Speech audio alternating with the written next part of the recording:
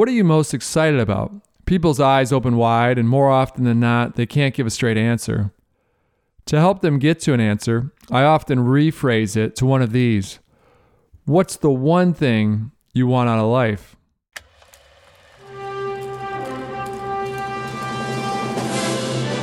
It's one small step for man. Liftoff. We have a liftoff. We choose to go to the moon, not because they are easy, but because they are I hard. have a dream. You can't handle the truth. 7, 6, 5, 3, 2, 1. Super. Super you.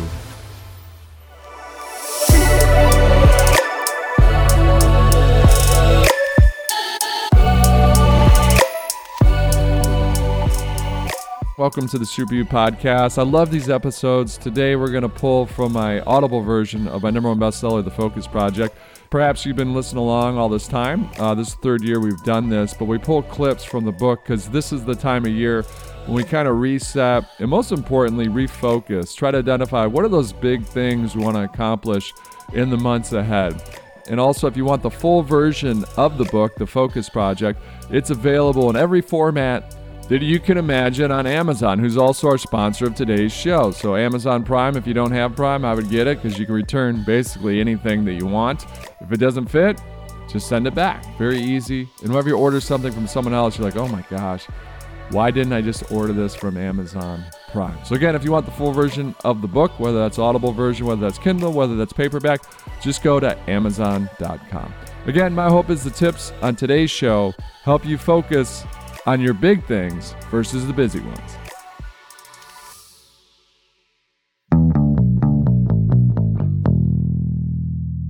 People always ask me, why'd you write the focus book? Why'd you write it right now? And essentially it's because people in this unfocused world are having a tough time getting the big things done rather than just being busy.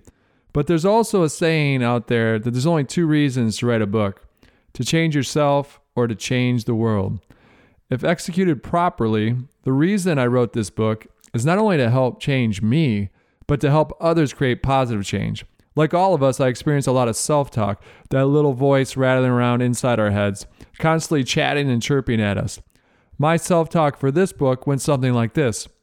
Hey, Eric, is there even a need for this book? How is it different? Why should you be the one writing it? When you write it, why not just give us the facts of your research and findings? Why are you telling it through the lens of your personal journey? This last question harped at me the most. Why are you making it personal? The most common question and self-doubt circling in my mind was, who cares about my own personal insights and day-to-day triumphs and struggles with focus? Some people with whom I consulted about this book shared the same concern.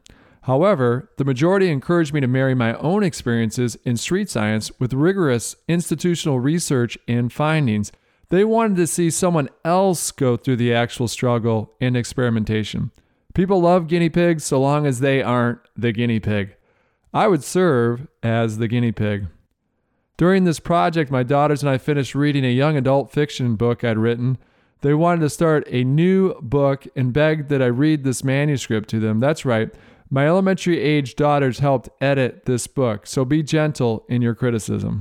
After finishing the first chapter, my second-grade daughter innocently looked at me with wide eyes and said, Daddy, that is what Miss Hernandez is always telling our class, that we need to focus, people. Even though your journey and your particular focus project will be different from mine, having a Sherpa alongside pointing out pitfalls, inside secrets, and secret passages will ease your journey. Consider me your focus Sherpa. I'm hopeful that making this book personal will also make it more entertaining. So for those who hate this marriage of personal anecdotes and findings alongside science and research, feel free to put this book down. As for the rest of you crazy lot, please enjoy listening in the pages ahead. Each month I select one big item as my focus. However, the bulk of each chapter provides tips on how to develop the lifelong habits necessary for focusing on the important versus the immediate. How we can start leading our best lives starting today.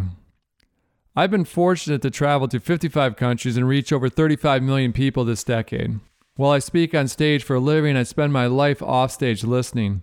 One of my favorite questions to ask is, what are you most excited about? People's eyes open wide, and more often than not, they can't give a straight answer. To help them get to an answer, I often rephrase it to one of these. What's the one thing you want out of life? If in the next 6 weeks I can wave a magic wand and make your wildest dream happen, what would it be? If you were to die tomorrow, what would be your one regret? When a person realizes what they want, their eyes light up. A light bulb is turned on. I follow up with this question. What is preventing you from getting what you want? Interestingly, the answers are universally the same. People can't get what they want because they don't have the time, energy, or money right now. But they all strongly believe they will have those resources in the future. Not today, but tomorrow will certainly be better. Guess what? Tomorrow never comes. We all have the same number of hours in each day. Given this equality, why do leaders seem to be able to focus even when they have 20,000 employees or teammates and a million to-dos and thousands of people reaching out to them for their attention? The answer? Through constant practice, they have become better at focusing. Their ability to focus is the reason they are in leadership positions. They are also sufficiently self-aware to understand that focus is a daily battle. Losing sight of this, they could easily topple from the mountain. The most common response I receive from the leaders when I ask how they maintain success and happiness is this: understanding where I want to go and having the ability to focus on what matters to get there. It's a habit I'll never perfect, but I practice it every day. Whatever reason compelled you to listen to this book, my hope is it inspires you to take the next step. The next steps being, number 1, determine what you want out of life and what makes you happy. Number 2, intentionally focus on this each and every day. And number 3, start your own focus project by picking one thing each month, each day to hyper-focus on. We can't go back in life to make a new beginning, but we certainly can begin today to make a new ending. Let's begin learning how to focus in this highly unfocused world. Chapter 1, Growth.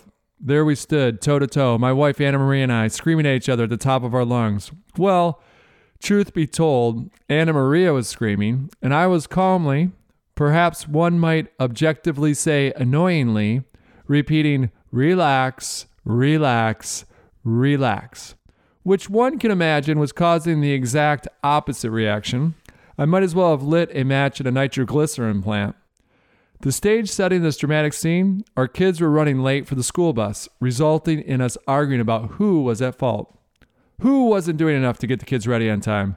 Which of us was not pulling his or her weight? In reality, we were both pulling more than enough weight. We were pulling more and more. Yet we weren't focusing on pulling the weight that specifically needed pulling. We were both equally guilty of trying to cut down a tree with a hammer when a chainsaw was easily within reach. Or, more likely, we should have chosen a different path in the first place, one that didn't have a tree blocking the way in the first place. There had to be a better path. The argument Anna Maria and I were having was silly. When we peeled back the layers of the onion, we weren't yelling at the other person, we were yelling at ourselves. Interestingly, we all have the ability to change this scene, but we keep repeating it. We are no better than a hamster on a wheel. One might argue worse. At least the hamster is getting exercise. Put simply, we should have put a mirror in front of us and started yelling at the reflection. Every day you're late or scrambling. How can this be? Why are you taking on so much stuff that you can't prioritize what is important, like being relaxed and enjoying time with the kids before school? Get to bed early so you can get up early and be well rested and get the kids to the school bus early. Quit saying yes to everything that's small. Doing that won't allow you to say yes to the big things in life.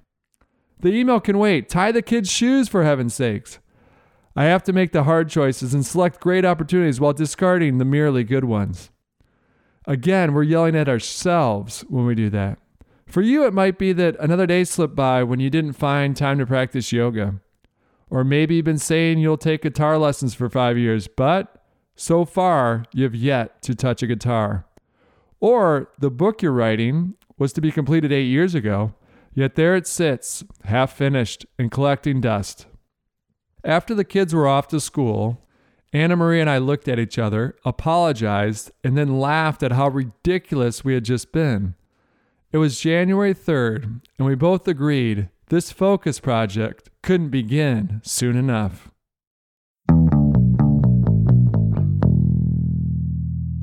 This show is produced by Jake Bryn, Maritza Gutierrez, and Kelsey Gomez, and it's made possible by you, our listeners. So thank you so much for tuning in each and every week. Obviously, we have these shows that we do at the beginning of the year. It's the third year we've done it, to where we give you tips and clips from the #1 bestseller, The Focus Project. But obviously, we have our regular show. Those are me sitting down with guests. That might be me talking about some late topic that we get a question on, whether that's artificial intelligence, or it could be I get interviewed on another show, or some of our more popular episodes are when we have 7 super tips, or we sit down with guests that we interview, or get tips from Elon Musk, from Jeff Bezos, from Miley Cyrus, on down the line. So again, tune in each and every week to the Super You podcast. We're trying to do more than one show a week, so let us know how that's going. But until next time, this is your host, Eric Qualman. A lot of you know me as Equal Man, reminding all of us it's not what we take from the world, it's what we leave behind.